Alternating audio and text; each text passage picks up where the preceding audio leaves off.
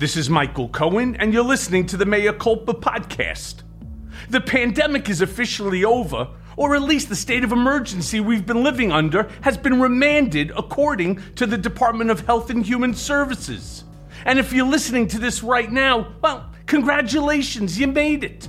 If you're one of the millions who lost friends or family like I did, I'm sorry for your loss, I really am. But now that the COVID crisis is coming to an end, so are some of the measures put in place to help us deal with the pandemic. And last Friday, at the southern border, they braced for the worst as Title 42 came to an end as well.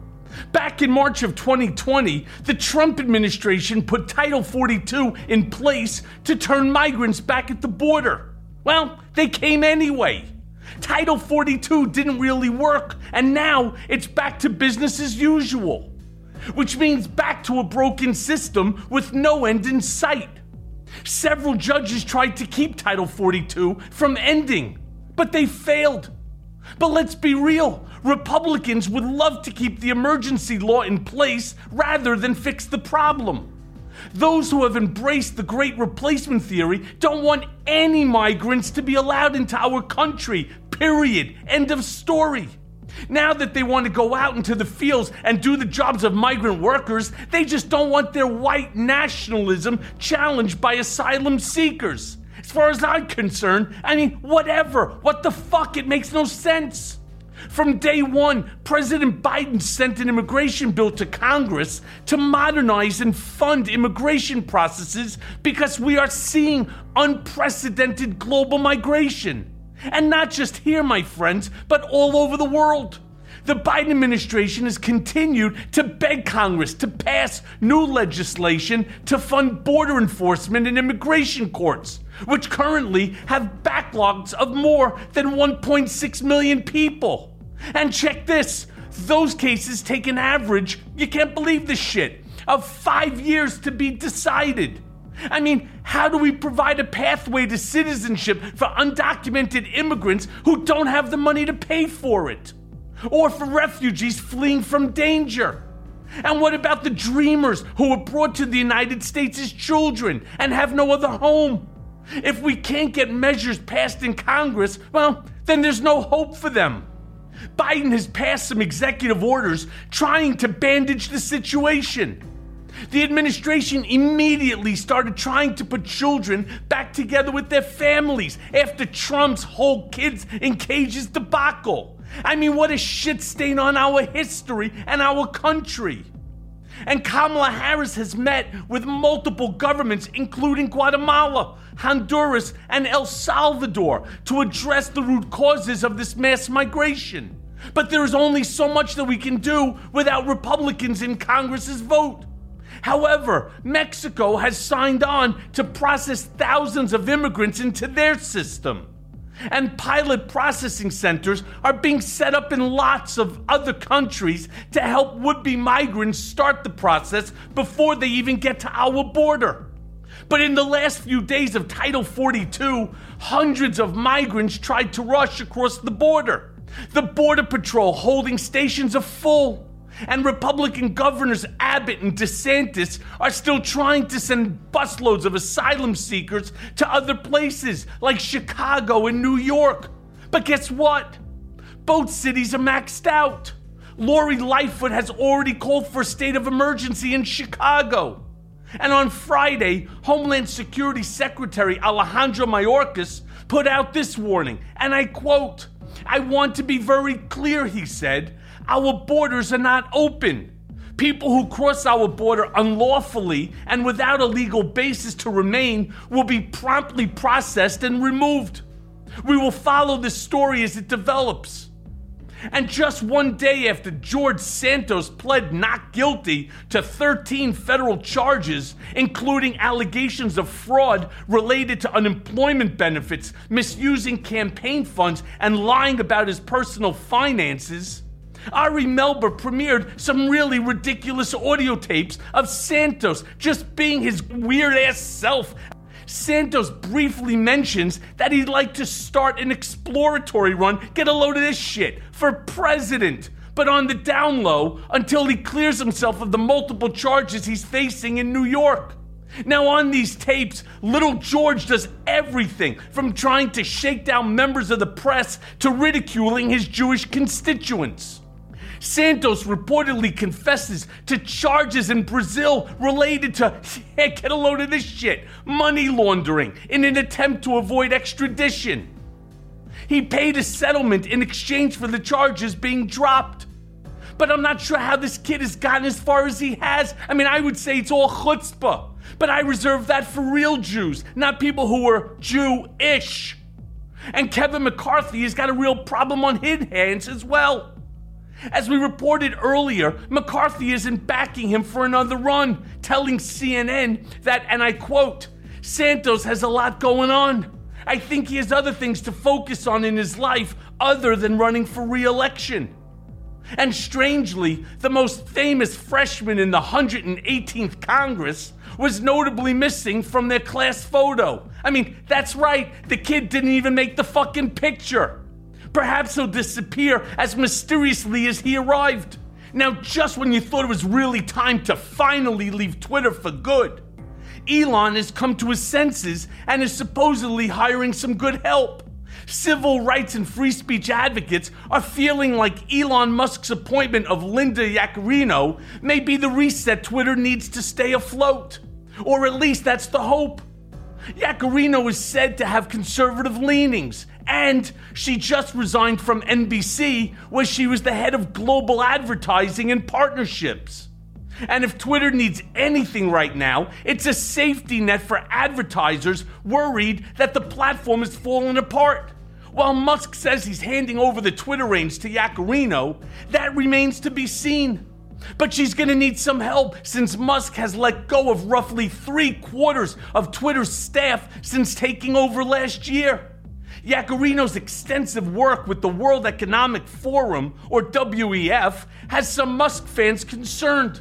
The WEF is made up of political power brokers and global business elites that Musk has criticized in the past because they host the annual Davos Forum. Will Yaccarino's relationships to all that money and power affect Musk's free speech initiatives? Well, it's hard to say, but no one disputes the need for new management at Twitter. I mean, even Musk said in a tweet that the platform's commitment to open source transparency and accepting a wide range of viewpoints remains unchanged. On the same day, fucker Carlson announced that he'd be hosting his new show on Twitter, Musk offered the exact same opportunity to former CNN anchor Don Lemon. I'm suggesting that they team up for a point-counterpoint type show. I mean, who wouldn't watch that? I would. But Lemon is still mulling his options. After Carlson announced that he's moving to Twitter, Musk tweeted out, and I quote, "We have not signed a deal of any kind whatsoever," but noted that Carlson could earn revenue from subscriptions and advertising on the platform. Tucker is subject to the same rules and rewards of all content creators, Musk said. Hours later, he tweeted to Lemon about following Carlson's lead. The audience is bigger, and potentially there's a shit ton of money in it. What happens next is anyone's guess.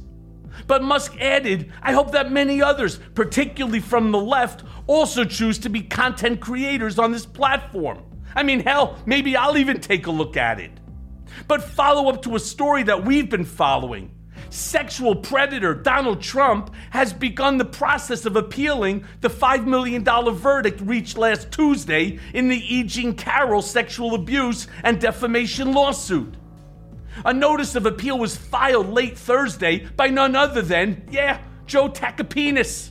That's right, less than 24 hours after Trump denounced Carroll during that bullshit CNN town hall as a whack job who peddled a fake story, the fucking asshole is appealing.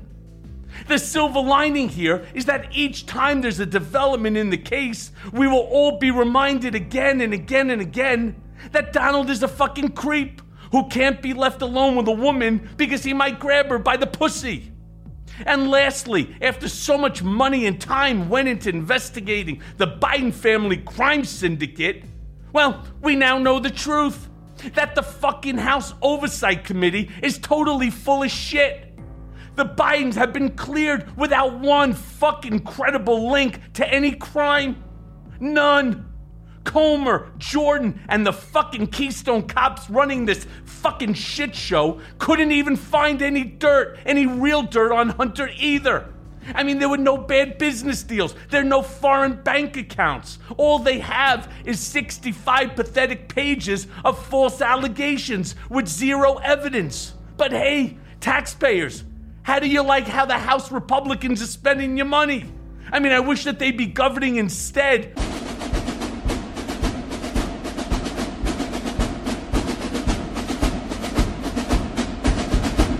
And now for the main event. Today we welcome to the show one of our favorite people from the Lincoln Project, Tara Setmayer. Setmayer is a former CNN political commentator, a contributor to ABC News, and a former GOP Communications Director on Capitol Hill. She's appeared on ABC's The View, ABC's Good Morning America, and HBO's Real Time with Bill Maher. Setmayer was named a Harvard Institute of Politics Spring 2020 Resident Fellow. And also in 2020, she joined the Lincoln Project as a senior advisor. Setmayer hosts the live show The Breakdown alongside co-founder Rick Wilson on the organization's streaming channel LPTV. So let's go now to that conversation. Okay, so Tara, great to have you back on Mea Culpa. Let's talk about CNN's, Trump town hall. I mean, the more I'm watching it, the more that there are so many scary moments and lies, the perpetuation of lies during this 90-minute shit show. You were on talking this today with Joy Reid about, this exact topic. What stood out to you most? Well, it's always a pleasure to be with you, Michael. Thank you for having me back. And what a week to be back on with you.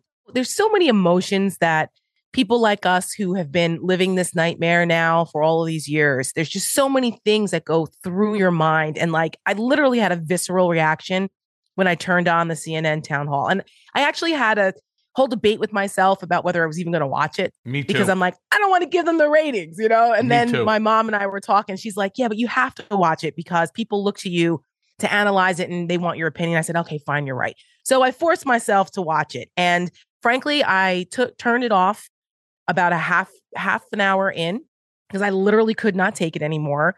And then I turned it back on at about 5 to 9. And you said it was 90 minutes, but actually, yes, it was scheduled for 90 minutes, but it was cut short. Yes. It was that much of a shit show. I've never seen anything like that before, by the way. As many of you know, I was with CNN as a political commentator for 6 years. And through the entirety of the Trump presidency. And I'd never seen them do that before.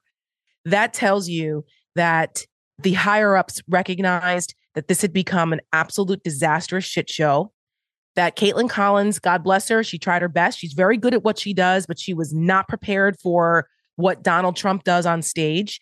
And he ran roughshod over her and they needed to pull the plug. That tells you everything you need to know. When I was on Joy Reid earlier in the evening, I was talking about why in the hell would CNN give him this platform now? I mean, we kind of know because CNN is in such disrepair right now. I mean, what Chris Licht has done to that legacy brand is just unimaginable and horrible. And this town hall didn't help that. But we look at everything that Trump has done. We look at his record. We look at what's happening right now with all of the legal trouble. These are very serious things. This isn't jaywalking. This isn't like he was a scofflaw and didn't pay parking tickets in New York. We're talking about sexual assault. We're talking about insurrection. We're talking about violating national security. We're talking about fake electors and interfering with our constitutional order. These are all very real legal issues that Donald Trump is facing. And CNN treats it as though he's just some regular candidate that's decided he's going to run again, quote, pivoting to a more traditional campaign. Traditional? Get the fuck out of here. There's nothing traditional about anything Donald Trump is doing. And shame on them for framing it that way. And, I said as much on Joy Reid and other places, including here. I've said this before, and I'm going to say it again. I'm not disappointed or angered that CNN elected to have Trump on for a town hall. You know, I say this often, and it's worth repeating, that if you only listen to people who agree with you or your point of view, you can't learn as a person. And I thought that it was the right thing for CNN to do. To be honest with you, he is the leading Republican right now, even though there's really nobody else. I mean, you got DeSantis, you got Nikki Haley, Pompeo already dropped out. You know, who knows who's going to be there? No shot. None of them have a chance. That's right. None of them. But everybody is pretty much in agreement that if Donald Trump doesn't stay out of jail, that if Donald Trump wants to be the nominee, that he will ultimately be the nominee unless some intermediary factor comes in that knocks him on his ass. Yeah, unless he drops dead. Let's just be honest. Unless he drops dead, he's going to be the nominee. And, you know, we've been saying that at the Lincoln Project. Rick Wilson and I have been saying this for over a year. And I struggle too with whether CNN should or shouldn't have done it. You know, should people see the crazy? Maybe, you know, they should. But then the problem is the way in which they did it. If you're going to do this, then you have got to set it up where Donald Trump doesn't have all the advantages. So they should have had, and I tweeted this in real time, if you're going to do this, A, you don't stack the audience with all pro-Trump people. That I had a problem with. A Trump rally. What the hell are we doing? The guy walked out to a standing ovation. You've lost home court advantage right away, right there. You're giving it away. Caitlin Collins was set up to fail just with that decision.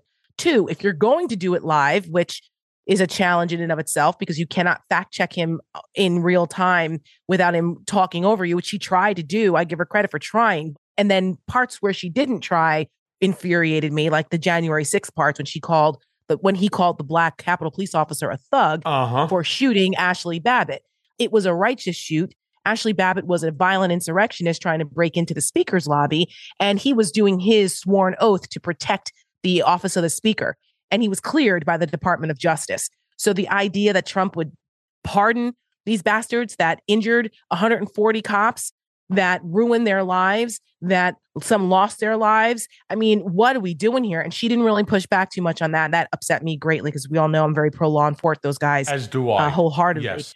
So absolutely. So there were just so many things, but what they could have done was they could have had a split screen and had the fact checkers that they used to have at CNN. I don't know if they're still there. I don't know if Chris Licht fired them too, but they should have had a split screen with a scroll of fact checking in live real time. It can be done because it's not like anything Trump would say was new, right? It's not like it's new. You know what he's going to say. You know exactly where he's going with it. And they should have had somebody. What I said that they should have had is directly behind them a 15 by 15 foot smartboard wall that said fact check. And as he would make a comment, right? For example, right out of the gate, the second that this moron comes out there, the first thing that he talks about, he goes right to the big lie, right? That she asked him, and I thought it was a fabulous question. And to be honest with you, I've been interviewed by Caitlin, and I think she's very good at what she does. I happen to like her as a person, but she was completely outmatched by Donald, all right? Because he's an asshole. And she was trying to be journalistic, respectful. Right, trying to be a professional. Professional. You cannot be that way with Donald Trump. So he comes right out of the gate, and she asks him the question whether or not he will acknowledge that he lost the 2020 election to Biden fair and square.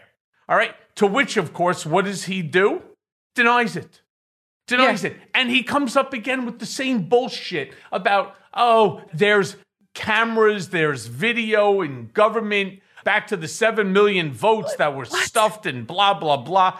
And she tried so hard to say, no, Mr. President, 60 different cases were brought. You were successful in none of them, to which, he continued again to be the animal that he is. And in all fairness, my hope is that there were enough, even though it didn't have big ratings at all last night, To be 3 honest million, with you, that's 3 it. million viewers. One of the issues that I'm hoping is that there were enough independent or swing voters that were watching it and saying, look, I have my issues with Joe Biden. I certainly have my issues with Donald Trump. But this is not the kind of person that we can have as the president of the United States of America. A guy who turns around and attacks our intelligence agencies, attacks our police officers, believes Vladimir Putin over them. This is a guy who's telling you that he could resolve the Ukraine-Russia war in under 24 hours, right? Of course, he won't tell you how he'll do it. That's one of Donald Trump's superpowers. He lies with fucking impunity. He has no idea. He couldn't pick Ukraine out on a map. He could not, let alone, unless he turns around and tells Putin, knock yourself out. We're not giving any more ammunition, which is exactly what he would do. In fact, that lie I found to be as reprehensible as any of the others. The fact that we've given them so much ammunition that we don't have any for ourselves right now. Where did he even come up with that bullshit? It's an absolute lie. That's right. That's right. I mean, look, there were many unsurprising but consistently disturbing revelations that came out of last night. The Ukraine issue was one of them because it's bigger than just Ukraine versus Russia. It is a fight for democracy and for sovereignty in Europe. And so if you allow Ukraine to go under and we don't support them, you are handing over free reign to Russia and China, these hegemonic authoritarian countries, free reign to do whatever the hell they want because America won't do anything about it. That is a global threat to the strategic order in the world. So Donald Trump doesn't give a shit. He's like, yeah, I don't care. Let Putin do whatever he wants. America first. Which is what the Nazis said. I mean, in America, the Nazi sympathizers said before we got involved in World War II. People forget that. That's where that America First committee crap came from in history. But also the part where he bragged about the Roe versus Wade overturning, right? He bragged about, I did that. No, you didn't. Well, you did indirectly by appointing Supreme Court justices who lied during their nomination hearings about stare decisis and things that we're going to, no. We're not going to mess with Roe v. Wade. It's settled law. Yeah, okay. We all knew that was an agenda. But that's our Supreme Court. That's a separate branch of government that you do not have control over. No, you had nothing to do with that. And I don't know how laughing at the idea of rape and sexual abuse, how that's going to play with suburban women that Republicans desperately need in swing districts if they think they're going to win anything in 2024. I mean, that was appalling. That segment about the E. Jean Carroll was, CNN, I can tell you what Lincoln Project is about to do. LP is not going to let CNN get away with that. A lot of people know that we've gone after Fox and Fox advertisers for advertising on programs like Tucker and others that spew their garbage. Let's just say CNN is about to get the Lincoln Project treatment soon after that. How despicable. Lincoln Project is made up of majority women. A lot of people just see the co-founders, the guys, but the people who make the magic happen behind the scenes, it's mostly women. And the women on staff, we have a group chat. We're all very good friends and we're colleagues, but on these things, we all watch it together and chat in live time. We were all beside ourselves during that. Imagine this is how Donald Trump feels about women. This is how he views women. And those people in the audience should be fucking ashamed of themselves, laughing and scoffing at the idea of a woman being sexually abused. Unbelievable. I got to ask you as a woman, I could not possibly understand how these women, and I don't give a shit if they're diehard Republicans. The fact that they were able to stand up, to applaud him, and to laugh at another woman's misery, I did not understand it. You could not have paid people to come in. If they were actors or actresses, you could not have paid people to come in to do more than what was done last night. And you know what? I would have liked to have seen Caitlyn turn around and then just say, whoa. All right, stop. First of all of you should be ashamed of yourself. All right? E. Jean Carroll, whether or not Donald wants to acknowledge it or not, 9 jurors, his peers, determined that she was entitled to compensation based upon the allegations that were raised. All right, to the tune of $5 million. In fact, this idiot goes ahead and spews the same defamatory stupidity that he had done earlier, 24 hours earlier, that resulted in $3 million of defamation charge. Right. I was going to ask you, because you're a lawyer. I was thinking that last night as he was calling her a whack job and making all of those disparaging comments about her during his shtick on that. And I was thinking to myself, can she sue him again? Yes. Because, right, she can. Yes. Right? And by the way, she already has another case, which is still pending. I don't know if you know, but I'm certain, Roberta Kaplan is nobody to play with. All right? So I've heard. She's no one to play with. And I assure you, they're already talking about bringing another action. It goes to show the malice, all right? It shows the intent. Of course he knew what he was doing. He had just been charged and he's been fined as a direct result. So look, if that's his goal, is to keep raising more and more money off of his MAGA morons so that he can give it to E. Jean Carroll, you know what I say to that? God bless. And then, of course... Well, it's interesting that you bring that up because between that and the George Santos stuff this week, which has just been insane, which I know we're going to get to that in a second. But there's one of the legal analysts on MSNBC brought up a very good point that with George Santos potentially raising money fraudulently for his campaign, claiming one thing and then spending the money on something else, that there may be a tie-in to what Jack Smith is looking at with Donald Trump and the way that he fundraised off of the election lie.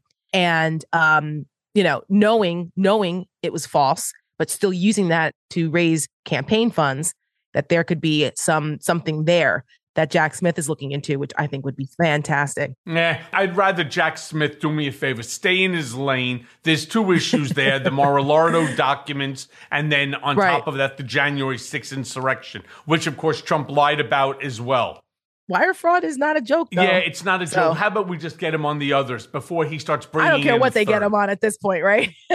What really bothered me is the fact that Caitlin Collins treated Donald with nothing but respect and professionalism, Mr. President, and so on. And even when she argued with him and she tried to have him acknowledge the falsities of his statement, she still did it with class and she did it with respect. While all that bullshit is going on, what was Trump doing? He was demeaning her. I mean, anytime that she was asking or pushing back, no, Donald, all right, gas prices are not $9. They're $3.63. And yes, for a short time during COVID, in your administration, it did fall to $1.87. All right, but at the end of the day... Right, because no one was driving. That's correct. Basic supply and demand. So here... As soon as she started to push back, what does he do? He goes, right, a nasty person. All right. Yeah. What I don't understand is why do women stick with him? Any woman. It makes absolutely no sense. I think as many men were as insulted as, I think maybe even more than the women. I mean, I cannot understand. I was so taken back by his nastiness to her that like you, I had to switch channels. I was angry. And then, of course, I knew I was going to get questioned on it. And I had the podcast. Right, I had to go back. I had to go back and watch it, which really gave me a lot of agita. I switched over to the Knicks game because I'm a big Knicks fan. So I was like, they were up 14. And I was like, I watched it too. And I was so excited that they were winning. Right. And then I switched back to CNN for a little bit. And then after that was over, after I watched the first panel of CNN analysts, and then when they went to the second panel that had Byron Donald and Alyssa Farah and a lot of those people on there, I said, I got to turn the channel now on this. I'm not. And then the Knicks almost blew their lead and I was screaming at the TV. But we talked about this last time, and it's one of those phenomenon. And I always say this, that cognitive dissonance is a hell of a drug. It's just like, I don't understand how any people of color could possibly support Donald Trump either, after he has demonstrated over the decades what a racist he is and what he actually thinks of people of color. But yet he gained more Republican votes from Black and brown folks than Mitt Romney or John McCain. He increased his share of the Black vote. It was shocking to me in 2020 after everything that went on. Go back to your shithole countries and all that. It's just crazy. And with women, there is a dynamic there where some women who are still caught up in some of the old school machismo ways, definitions of what it is to be a man, that they think that he's tough. They gravitate toward these emotionally abusive men, this toxic masculinity that I think a lot of women fall victim to, unfortunately. And I'm sure a psychologist could come in and better analyze why that is or what factors have contributed to that. But I think there is something to that, because if you are a secure woman that has a healthy relationship with men or has a healthy sense of self, you would never put up with that, ever. You would never. Tara, how does the Lincoln Project then take a clip from here and sort of put it out there? There's a difference, and we would direct towards women. There's a difference between being tough and being stupid. Oh, absolutely. What Donald was stupid. I think he made himself look like a bigger asshole than what most people think. To people outside of his bubble, yes. To those outside of the cult, sure, of course, because they look at this and go, what? But the cult is only 26%. The cult is 26 to 28% of the Republican Party. He owns them. They don't give a shit what he does or says. Men, women, it doesn't matter. But for everybody else, and there's quite a few purple states out there, for everyone else, there's a big difference between being tough and being stupid. And I just thought with all of the stupidity that he was spewing yesterday, right? Whether it's his perfect phone call to Brad Raffensperger, whether it was about the January 6th violence and the fact that he would pardon these insurrectionists, that they're being very unfairly treated, right? E. Jean Carroll, the absolute disgraceful information that in the name calling that was going on there. The lies about inflation. How about the fact that he even believes that Republicans should do everything they can to burn down our country through the debt ceiling. Absolute refusal in order to increase the debt ceiling. Despite the fact, when he was president, it was done 3 times. What kind of an ad can you do on that one? Well, we had a rapid response that came out with some of the greatest or lowest hits of the night, pointing all of those things out. And what we'll do is we will extrapolate those issues as they percolate up again to remind people, this is what this guy has said, this is what he has done, and these are the consequences of it. It's interesting that one of the ads that put Lincoln Project on the map in 2020, around now, actually, it was about 3 years ago now, was called Morning in America. And it was right in the middle of the COVID emergency when we were just kind of figuring out what the hell's going on. Everybody was in lockdown. People were dying. He was telling people to put bleach up their ass. It was a crazy time. And Lincoln Project seized on Ronald Reagan's Morning in America, MORNING, like good morning, and took that ad and turned it around and called it Morning, MOURNING, because to show people, and the visuals of that ad was brilliant, and showing the contrast of what America was before Trump and what it is now under Trump, with the body bags and with the people suffering and all of that. And that ad caught his attention. And that's when he called us the Losers Project and all of that.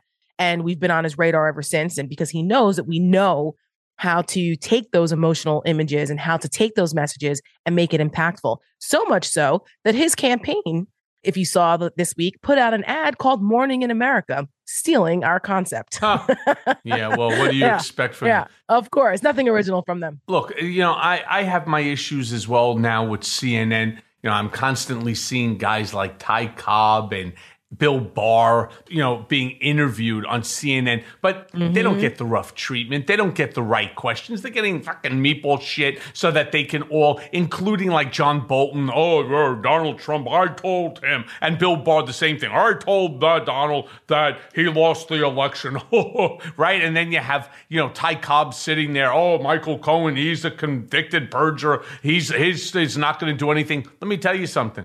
So far, every case that has been predicated off of my information has not gone well for Donald. In fact, over the course of the past several months since those cases came to fruition, Donald is 0-4. All right. And I suspect that there'll be more losses for him. But what are your thoughts about CNN? Do you think that they jumped the shark when they asked Trump to showcase himself on the network? Or do you think they were just doing it because they thought it'd be good business? Well, I think CNN has jumped the shark a couple of times before this. This was a desperate attempt to move forward from firing my friend Don Lemon to the decision to put that morning show together in the first place. I don't know who thought that was a good idea. Those personalities were never going to mesh. None of them are suited for morning television. They have different talents, and it was definitely not for morning and definitely not together. Getting rid of some of the anchors and reporters that they got rid of, I don't understand. And a lot of the changes that they've made in deciding to just let their primetime lineup just go to hell for over a year now didn't make sense to me either. And now you look at this, they thought they were being clever, taking advantage of the fact that Tucker Carlson got fired from Fox and that Fox viewers are homeless now. A lot of them have jumped ship from Fox and they're going over to Newsmax or OANN or somewhere. They thought, now's our time to pounce. Let's see if we can draw some of them in. Because you see, like you said, some of the people that are now on CNN, we hadn't seen them on there before. They're giving these people more Republicans, more of the election denier Republicans, and these people, they're getting opportunities to come on CNN because they think they're going to get their audience. Right. And I think that they should do that. Again, I still ascribe to the belief that every time that you're on there, challenge them though. That's the problem. They don't right. challenge them. I'm sitting there listening as like Erin Burnett is saying to Ty Cobb, really? Okay. Right. Right. No. By the way, Ty Cobb was CC'd on the lie that I told the Senate Permanent Select Committee on Intelligence based upon the number of times I said that I spoke to Trump about the failed Trump Tower Moscow project. He was part of that. He was representing one of the, whether it was Ivanka or Jared or whoever. He was involved in the scripting of that, or at least the reading and the comments that were there. But no, that's okay. I'm the bad guy. Right. And nobody challenges. That's the whole point. So you can't give them every show doesn't have to be like a Hannity interview where they throw the meatball and whatever he says. Oh, no. Donald, you would never do that, would you? Sean, right. Sean, maybe, I'm not so sure that I wouldn't. No, Donald, you definitely wouldn't do that. I'm not sure. A lot of really smart people. A lot of people are saying. A lot of really smart people. I liked when Caitlin even said to him, wait, you're saying that there are Democratic members of Congress that agree with you regarding, he was like, who are those Democrats? He completely ignored her. But here's somebody. And the same thing with the documents when she was challenging, she pushed back on the documents, and he was talking about the archives and all that, and she was like, no, that's not what the Presidential Records Act says. No, the archives are not partisan. I like he says, and he thinks he's so clever. He goes, do you even know what NARA is? Yeah, the National Archive. Yeah. Yeah, actually, I do. Yeah. Do you? In fact, maybe he forgot what it was, and he was just testing her, if you think about it, right? Yeah. Now, here's some. So think about this, right? Liz Cheney, superstar, loses her seat. Why? Well, because of the MAGA Republicans. Mm-hmm. She just put out an anti-Trump ad. And I saw it's extremely effective. All right. Mm-hmm. But how much sway do you think that Liz Cheney still has over Republicans and the party? So, this is, I had the opportunity a couple of weeks ago to spend some time with Liz Cheney down at University of Virginia, where I'm a resident scholar. She has now joined the staff there for the Center for Politics as a professor in practice. So we were having a welcome ceremony for her. I'd never met her before, and she's really a lovely person, and I appreciated her courage and her conviction and her willingness to stand up at great personal and political and career cost to her. And, I said that to her. I said, your voice is so important because I think that there are the same group of Republicans that the Lincoln Project targets. We call them Bannon line Republicans because Steve Bannon actually said this, that if Trump loses between 3 and 7% of Republicans, he'll lose the reelection campaign. And we zeroed in on that. And our numbers and our research looked at that and said, you know what? He's right. And I think that Liz Cheney still has influence with those Bannon line voters. And since Dobbs, since the overturning of Roe v. Wade, we think that Bannon line is expanded because that has awakened more of those suburban voters in swing districts going, whoa, hold on, wait a minute. You mean my daughter is going to have less rights over her body than I did or my own mother did? That's crazy. We don't like this. So I think Liz Cheney has influence in that range because Democrats are already, we don't need her for them. They're already not going to vote for Donald Trump. And then the Republicans, the MAGA Republicans, they're not going anywhere. It's a cult. So she's an apostate. She's not going to reach them. She's the type that's going to give permission structure to those more traditional conservatives, even though that's shrinking, that are still on the fence, that feel a certain party loyalty, but don't really want to deal with Trump again. They're not thrilled about Biden, but she reminds them, is this really who you want to be?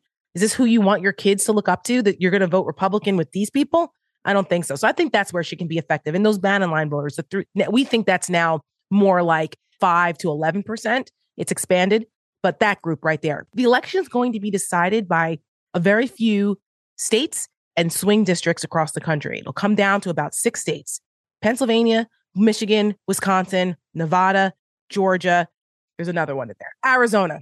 Those are the 6 states where the election is going to be decided. Yeah, well, look, so many lies were said. And it's not just the Dobbs decision and the effect. It's more than that.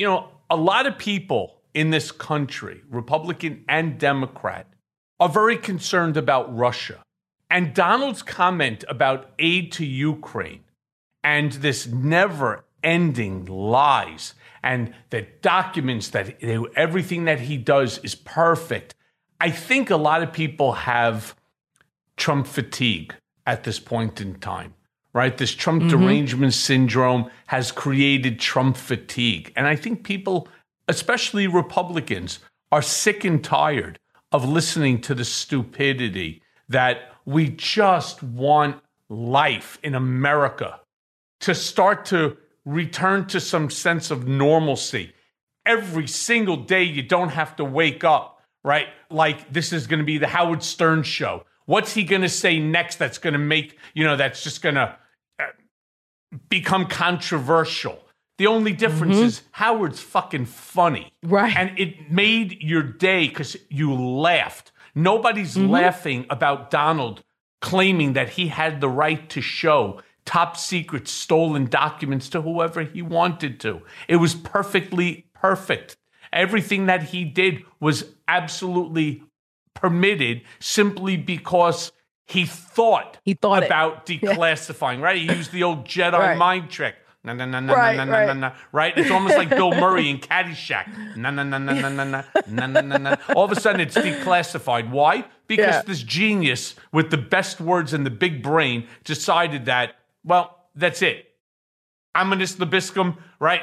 You're now declassified. That's not how it works. That's not how it works. Right. That's not how any of this works. I loved how he was trying to school Caitlyn, on this. And she's like, I mean, I wish it was me doing it. I would have said to him, you got to just shut up and stop. That's what Joe Biden did. Yeah, you just got to shut up and stop at this point. And you got to understand that facts matter. And for the last 45, 50 minutes, you've been spewing nothing but lies and, promoting and regurgitating the same nonsense that you've been doing since, you lost the election fair and square. I mean, your issue with tax cuts, with abortion, with Mike Pence, and the fact that Nancy Pelosi is not the one that was responsible for calling the National Guard and stuff. What you're saying is pure lies, and you got to stop it. Otherwise, I would have called it and said, there's no point in giving you a forum to continue to spew lies and so on. But I do want to jump on to George Santos or Anthony DeVolver or whatever he calls himself today.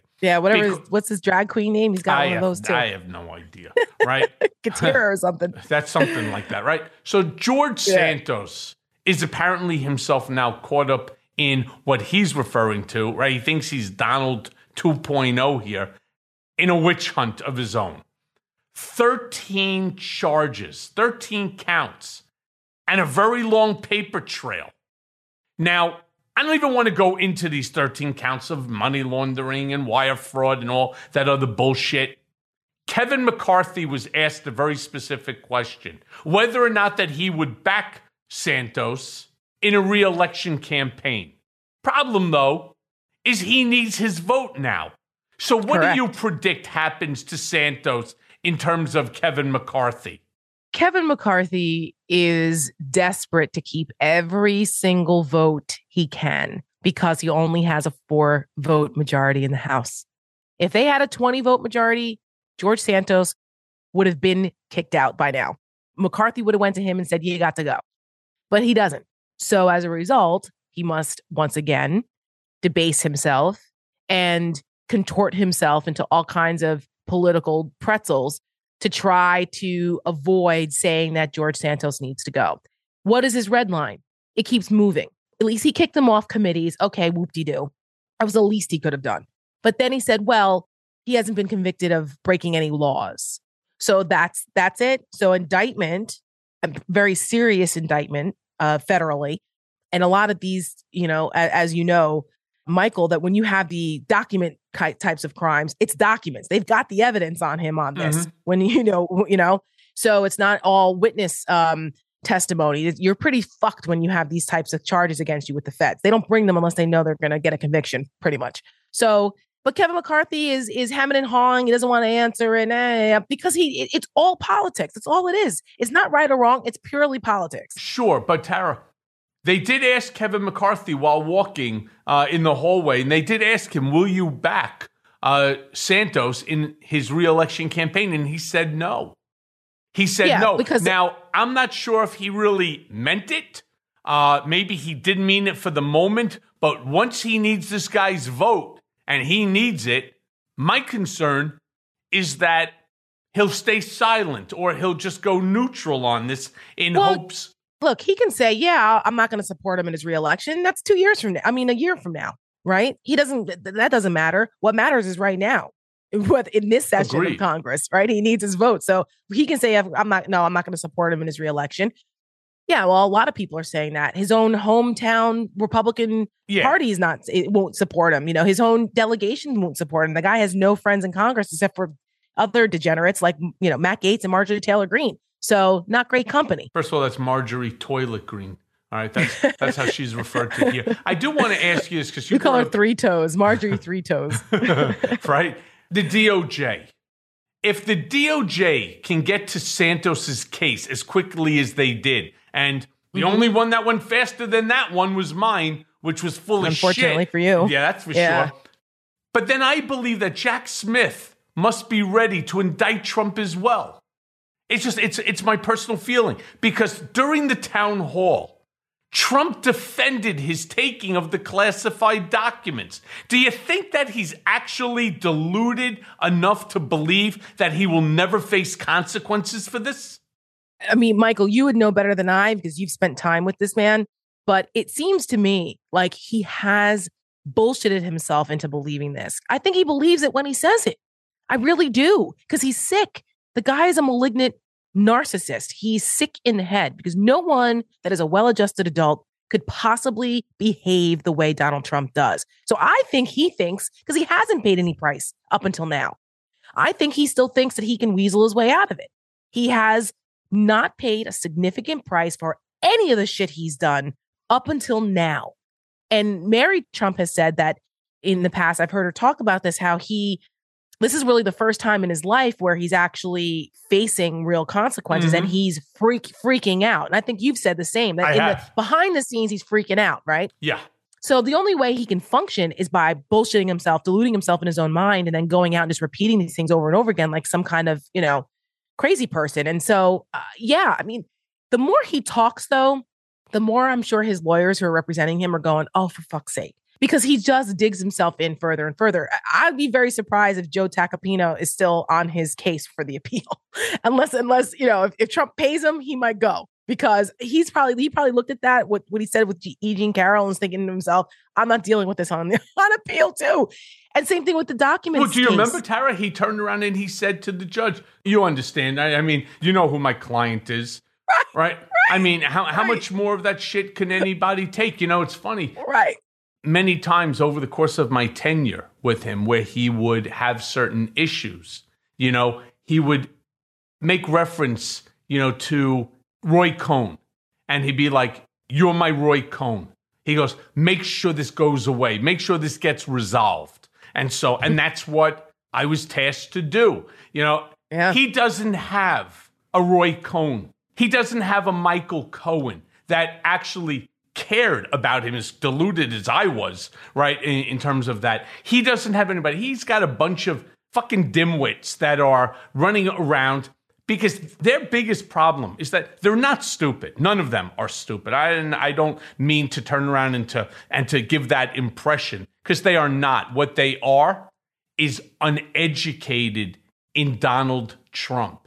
They're uneducated in how Donald Trump speaks and how he reacts to things. None of them understand him or truly understand him. Yeah, for them, it's a paycheck. I get it. It's also getting on television, being important. Maybe. Maybe is right. And he doesn't pay his bills. They don't understand Donald Trump at all. And that's more important in terms of getting him out of trouble. Like, I knew that he never would have shut his mouth as it relates to E. Jean Carroll and this case. I called it the second that I heard, and it was in real time on Political Beatdown. It was coming through, and Ben Meiselas and I were having the conversation. And I said, he's going to come right out and say, it's all part of the witch hunt. It's the radical left. We all know where he's going with that. Made up story. Yeah, it's made up. I don't know who she is. Who would ever want to be with someone like her, and yada, yada. And he will continue to say the same shit over and over and will not accept accountability. Now, somebody who knows him and somebody who would be close to him would have already predicted the outcome of this case. No different than when I said, they showed a photo of, him and two other folks in Scotland with shovels. I said, he's shoveling bullshit. Coming back to New York. That's all that this is. And he's going to lose this case, rest assured. Whether it's $1 million or $50 million, I don't know the number, but he's going to lose it. What they needed to do was already prepare a statement that he accepted that kept him out of additional trouble. Well, none of them understand that, or him. And now he's going to see yet another case for defamation. And you know what? He deserves it. He does. He deserves all of it. I mean, again, I was on fire last night, not only on this issue, going down, like relitigating how disgusting he is toward women. And this was before the town hall. I was on in the 7:00 hour with Joy Reid, as you said. And I just went down the litany. I used the example of your daughter in your book, where he referenced her as a hot piece of ass. And then you were like, it's my daughter. And she was 15 years old. Yeah, 15 years old, And I think a lot of people forget, because there's just been such a fire hose of fuckery with this guy for so long, that people forget all of the things that he has said and done and the pattern of despicable behavior he's left in his wake. I mean, they forget. And I'm just saying to myself, it really is more about us. It's about those people, not you and I, but the people who continue to support him and continue to give him any credibility, that continue to give him money. These are the people who we really need to figure out what the fuck is wrong with them, because they're the ones who are empowering him. Yep. That's right. Yep. So this says more about us as a society. What is broken in our society that Donald fucking Trump still has any opportunity to have power in this country. He should be off on a deserted island somewhere by himself in disgrace, but he's not. Why? That to me is the most alarming part of all of this. And I don't know how we fix that it's not going to happen overnight. It's a generational problem. Yeah, that's for sure. All I do know, right? But what I do know is that there are more of us than there are of them. And it's really important that we don't get fatigued and we don't just throw our hands up and go, you know what, it's hopeless, forget it. What am I going to do? We can't. We have to remain vigilant on fighting against this, or else we're going to lose our country. And I'm not ready to do that quite yet. I don't think you are either. No, I am not. So let me ask you this, Tara. Wokeism is a thing with Republicans. They don't stop talking about it. How can we, Lincoln Project, Mea Culpa, Political Beatdown, you, Tara Setmayer, Michael Cohen, how can we take the word back, or at a minimum, reframe it for the public so that it means something other than anything MAGAs don't like? Yeah, that it's tough because this is one of the things, I went to school for political communications. I worked in Polycom my whole Republican career. And so I look at this and I look at some of the most basic fundamental principles of never letting your opponent define you first. And when they redefine a word, a phrase, a person, a character, they find a boogeyman, it's very difficult to reclaim that. It's just so hard to do. And I get very frustrated with my Democratic friends because they don't know how to punch back hard enough oftentimes and snatch back things from Republicans. And Republicans know this. That's why they're big bullies. And they know that they're better at this because they don't have the same moral considerations that Democrats often do. They want to be erudite and nice and polite. And Republicans are like, fuck that, we're trying to win. Yeah, not me. And so, well, that's what makes Lincoln Project so effective, because we're all a bunch of former Republicans and a lot of us wrote the playbook or were involved in it. And we know how to, we know where to needle them and where their weak points are, their Achilles heel. And the woke issue, Democrats have let this get out of hand. And it is very salient. I can tell you right now, it is a potent issue in suburban districts with parents, suburban parents, and with kids in school.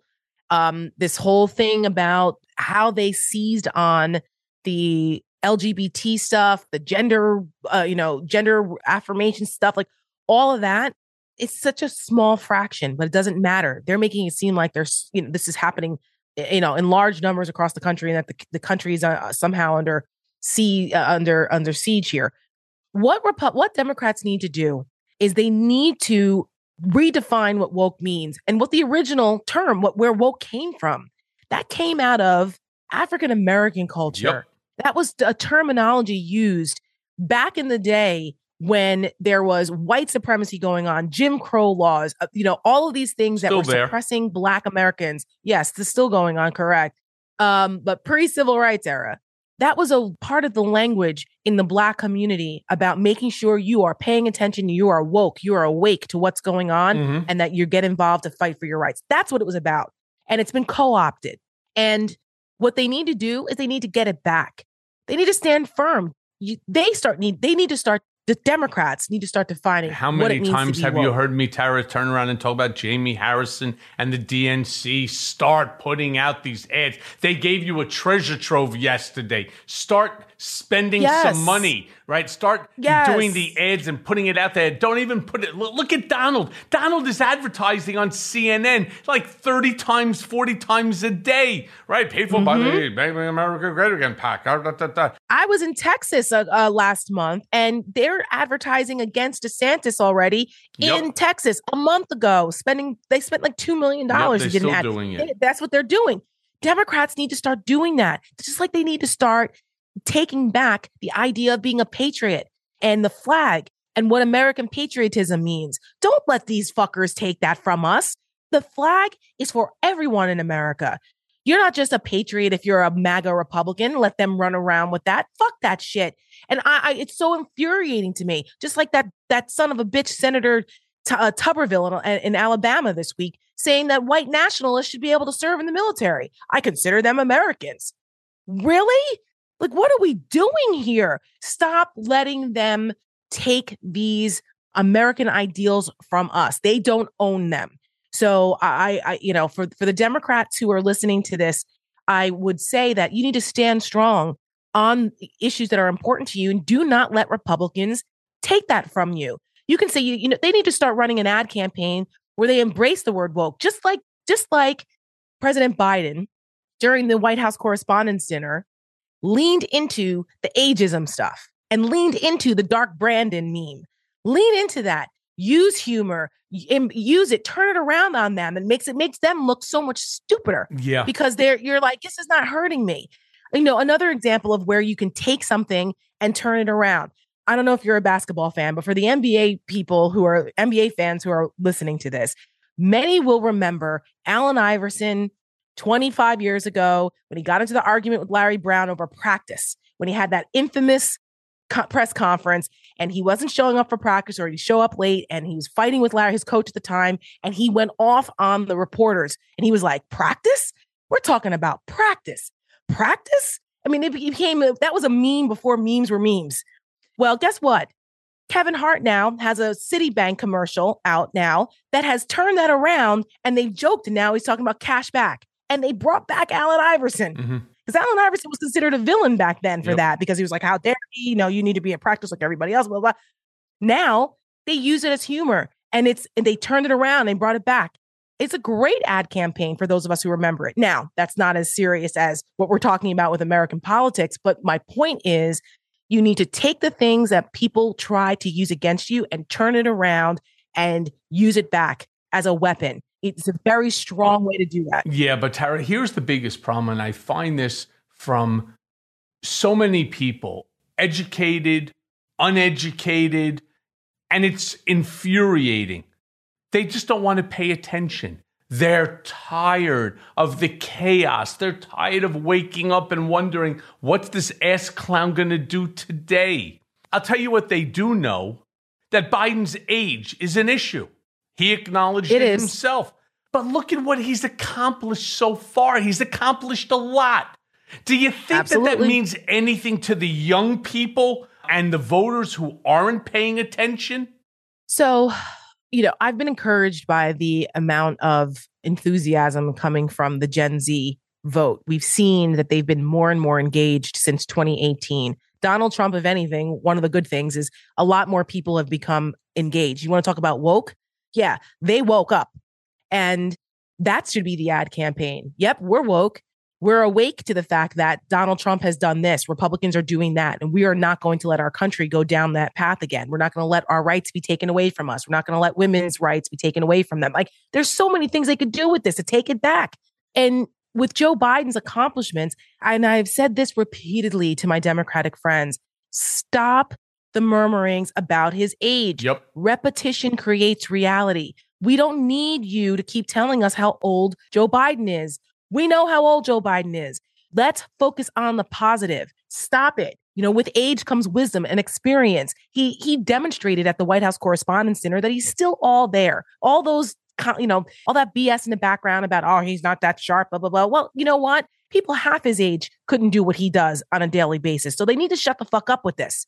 And they need to lean into his accomplishments. Stop letting that narrative take over. They need to fight back. And I think young people, they're trying to recognize and put out there the issues that the younger generations care about. That's why you see the conversations about student debt forgiveness and all of those kinds of things. But they need to keep them engaged, because look at the alternative. Do they want that? Do they want Trumpism because they think that guy's too old? Well, he's too old. Yeah, but do you want him? Donald's only 3 years younger. So meanwhile, how about something like this, right? For the Lincoln Project, right? We'll get a split screen and you have a whole bunch of people. That's right. We're woke. And then you have all of the legal cases that are coming down against Trump, and soon you'll be broke. Right? I mean, that's really the truth. I mean, he's got, as we like to say in Yiddish, he's of gechackte tzuris right now. He's got some real troubles coming. Now, I want to ask you this question, because a lot of people ask it to me, and I don't have the answer. I know what I hope, but I really don't have all the information onto it. If the election was held tomorrow and the candidates are Biden versus Trump, right, the rematch, who do you think wins? Well, I think Joe Biden wins, but I think it's still entirely too close for comfort. Me too. Way too close for comfort. We just saw that ABC poll that came out. It showed Trump and DeSantis both beating Biden if the election were held today. Now, we have to take some caveats into consideration. That's a national poll. National polling doesn't matter. We don't have a national election. So I would like to see what the polling numbers look like in the states I talked about earlier. What does it look like in Pennsylvania, Michigan, Wisconsin, Nevada, Arizona, Georgia? Those are the states that matter. What are his polling numbers in suburban areas? Because I can tell you that in places like Pennsylvania, Donald Trump is not polling well. Republicans are not polling well in the suburbs of Pittsburgh, of Philadelphia. Those are places that Trump would need to win. But anything can happen here. If we have a recession, I personally believe that the Republicans are willing to tank our economy so they can blame it on Biden. And then because people vote with their pocketbooks, that's a direct threat to their well-being. So the person in charge, whether it's their fault or not, they get the credit or they get blamed. And that's Joe Biden right now, which is why the debt ceiling debate is such a important one for everyone, because not only if they actually do this for political expediency, which would just be catastrophic for the country and the global markets, but it would be catastrophic for Joe Biden, and whether that's fair or not. So, I worry. Certain things can happen and the political attitude of the country can change on a dime. So unfortunately, Donald Trump is polling entirely too strongly for my liking. And he's polling off of lies. That's the worst. But again, that goes back to what are we looking at as a country? People are sticking their heads in the sand, ignoring what he's done in the past and what he says he's going to do now, and the absolute despicable, undemocratic crap that comes out of his mouth. They don't care. Well, he was better on the economy. At least I'll get my tax cut. No, yeah, at the expense of us losing our democracy. Like, people need to, they've got to wake up. They've got to. And that's our job, is to keep them woke. Yeah, exactly. So look, the hour goes by quick, Tara. You know that here on Mea Culpa. One last question for you, and it touches on the point you just brought up. What should we be doing now to help Biden win a second term? Because I assume, and I'm pretty sure I'm right about it, that the talking points for the Democrats are going to be abortion, Dobbs decision, Roe v. Wade, safe gun laws. I mean, we have more mass shootings than we have days in 2023. That's right? Crazy. I mean, this year alone. And of course, the economy. But none of these ideas are new. This is the same shit that's been circulating, right? Election after election after election. So what am I missing? And how do we make these topics fresh so that we can actually get some enthusiasm by Gen Zers, by Gen Xers, right? And by purple states in regard to abortion, safe gun laws, economy, and so on. You have to become political shock jocks. We have to start showing people what the alternative is. This is what's going on, and these are your choices. You have to show what happens when women are forced in back alley abortions again, or young girls start dying from unsafe abortions because they can't get them legally anymore. Start showing what that looks like. They need to start showing what it looks like if the country goes into a debt default, people losing their jobs, losing their homes, the recession, what that would look like. People have to be shaken into paying attention. So it's important for people like us who have platforms, that have access to the information, who are trusted voices, to be consistent in showing what the alternative is if they're not engaged. If you don't get engaged, if you don't vote, if you don't volunteer for a campaign or run for office yourself, God bless you in this climate, but we need good people there, because if you don't, then one of the crazies will. People have to stay engaged, because if they don't, we need to show them what the alternative is. We cannot afford to go back to that. We cannot. We cannot afford for the future of our country to look like a Trump rally. And that's what we need to do. We take those issues and we show people what the consequences are. That's very effective. It's very effective, because I don't think people believe it. They don't believe it until it happens to them. So this is what will happen to you, to your sister, to your daughter, to your family, to your business. It's The Handmaid's Tale all over again. All you need to do is watch The Handmaid's Tale. And you may laugh and say, oh, there's no way that's a possibility. Gilead, it's silliness. It's like House of Cards. It can't happen. I say bullshit to that. But I also turn around and say, thank you, Tara, for joining me. You're the best. Appreciate you so much. Appreciate Lincoln Project and everything that you guys are doing. And we definitely have to figure out how to collaborate very, very soon on something. Because you're right, our platforms are large enough that at least together, we could really grow this into an even bigger movement. Because that's 100%. Really what we need. We need to combat MAGA with our own movement. That's right. There's more of us than there are of them. I'm very convinced of that. And as I always say, democracy is a decision. So we need to decide to fight for it and protect it. It's up to us. Every single day. Thanks so much, Tara. Thank you, Michael. Anytime. I'll see you soon. And now for today's Mea Culpa.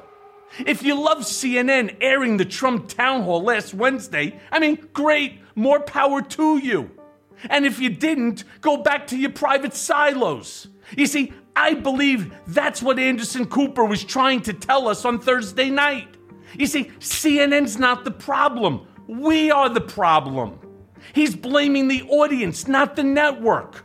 He's telling anyone on the left looking for live free coverage of the candidates that CNN is not here for that. If they had really been interested in the truth, they would have pre-recorded the interview. They would have invited a more mixed audience of voters. And they would never, ever, ever have invited Trump. Now, just like you can't get blood from a stone, you can't get the truth from a delusional liar.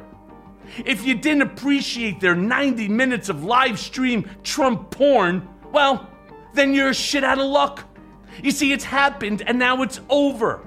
But when CNN says that the problem isn't that they showcase Trump, and I somewhat agree with that, it's that you just can't handle the truth.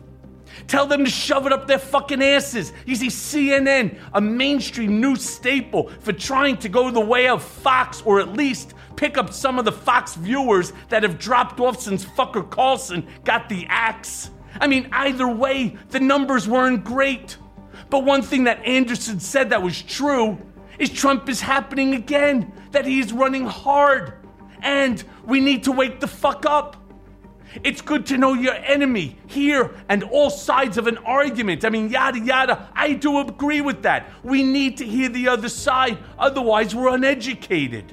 But there was no debate on Wednesday. It was just Caitlin Collins failing to fact check him in real time. And when she pushed too hard, he landed a familiar gut punch, calling her a nasty person.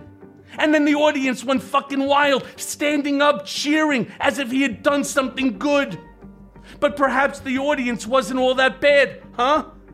We learned that they were told not to boo, and that even among diehard Trump voters, the long-winded lies about the 2020 election were bewildering.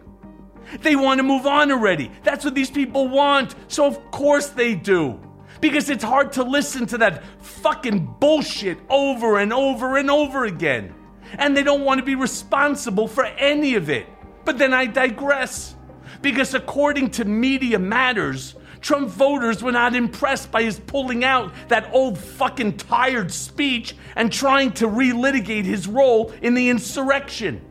According to a reporter from Puck magazine who was in the audience, and I quote, "I remember walking out and people in the front row were like, he's talking some crazy stuff. And I think a lot of these lawsuits are adding up."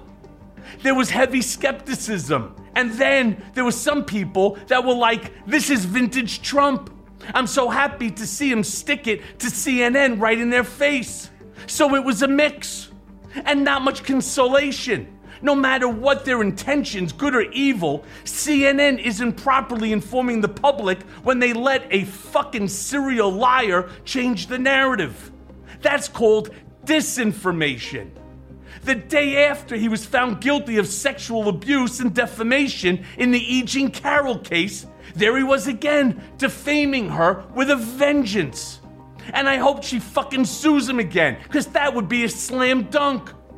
But you see my point? No matter what they're saying now, CNN gave Trump a platform to lie his fucking ass off. Did it help the voters decide? I don't know, but that's what happened. And now they should put Biden on in prime time this Wednesday and have someone like Caitlin Collins ask about everything. And I'm talking about kitchen table issues to the border crisis. I mean, that's what they should do. Just go for it. Because Biden, unlike Trump, will answer those questions. And without misinformation, without disinformation, without malinformation, no conspiracy theories or host intimidation. You see, Biden isn't just the better candidate, he's the better person. So showcase that, CNN, but in the meantime, I'll be in my silo, continuing to comment on everything. And also, thanks for listening. Mea Culpa is brought to you by Audio Up, Midas Touch, and LSJ Media. Written by Jimmy Jelinek and Paula Killen. Our editor and managing producer is Lisa Orkin. Our executive producers are Jared Gustad, Jimmy Jelinek, and myself, Michael Cohen, along with Phil Alberstadt. It may be a new day politically, but nowadays the landscape is more confusing than ever. Donald Trump may have lost the battle for the presidency, but in many ways, Trumpism is still winning the war on the state and local level. Mea Culpa is here to help guide you through the wilderness and keep you informed. And let's face it, we all want Trump, Rudy, and the rest of these seditious traitors to see justice. And folks, I promise you, it's coming. So stay tuned as I guide you through the twists and turns of the criminal process that will ultimately see them behind bars.